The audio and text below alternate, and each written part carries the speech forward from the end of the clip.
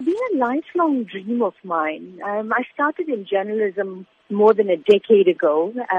Started off at Newsbreak on Lotus FM. For as long as I could remember, I've always had this desire to write for children especially, because it's quite a magical thing. The title Selfish Shongololo, what can young readers actually expect from this book? The Selfish Shongololo is about this mean-spirited worm.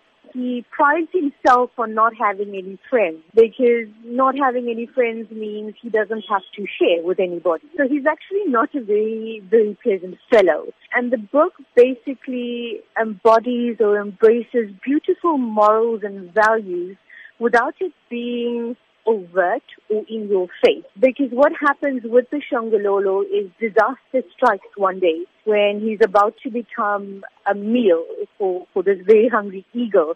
We discover that all the other creatures that he's been so mean to and so unkind to and so nasty to all the while, do they suddenly come to his rescue? Do they risk their own lives and come to his rescue? Or do they just turn a blind eye? And therein lies the morals and the values that you want to impart to young minds. So without giving away too much of the book, that's kind of what the young reader can expect. It sounds like a lovely tale of kindness and compassion. How important would you say it is for, as parents, to be able to impart these values into our children so that they can take it into their adult life? You've just got to look around you now, and especially with social media.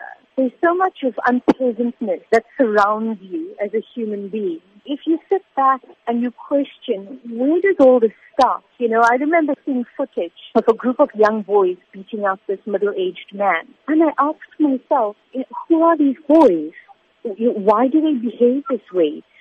What are we as parents doing wrong? I'm a new mom. My eldest is 4 years old, and I'm about to have my third child. I do not want my son to grow up to be one of those young men. Instilling that sense of sharing, of caring, those are important things. And we need to realize that the foundation we set now kind of determines the adults that these children grow into.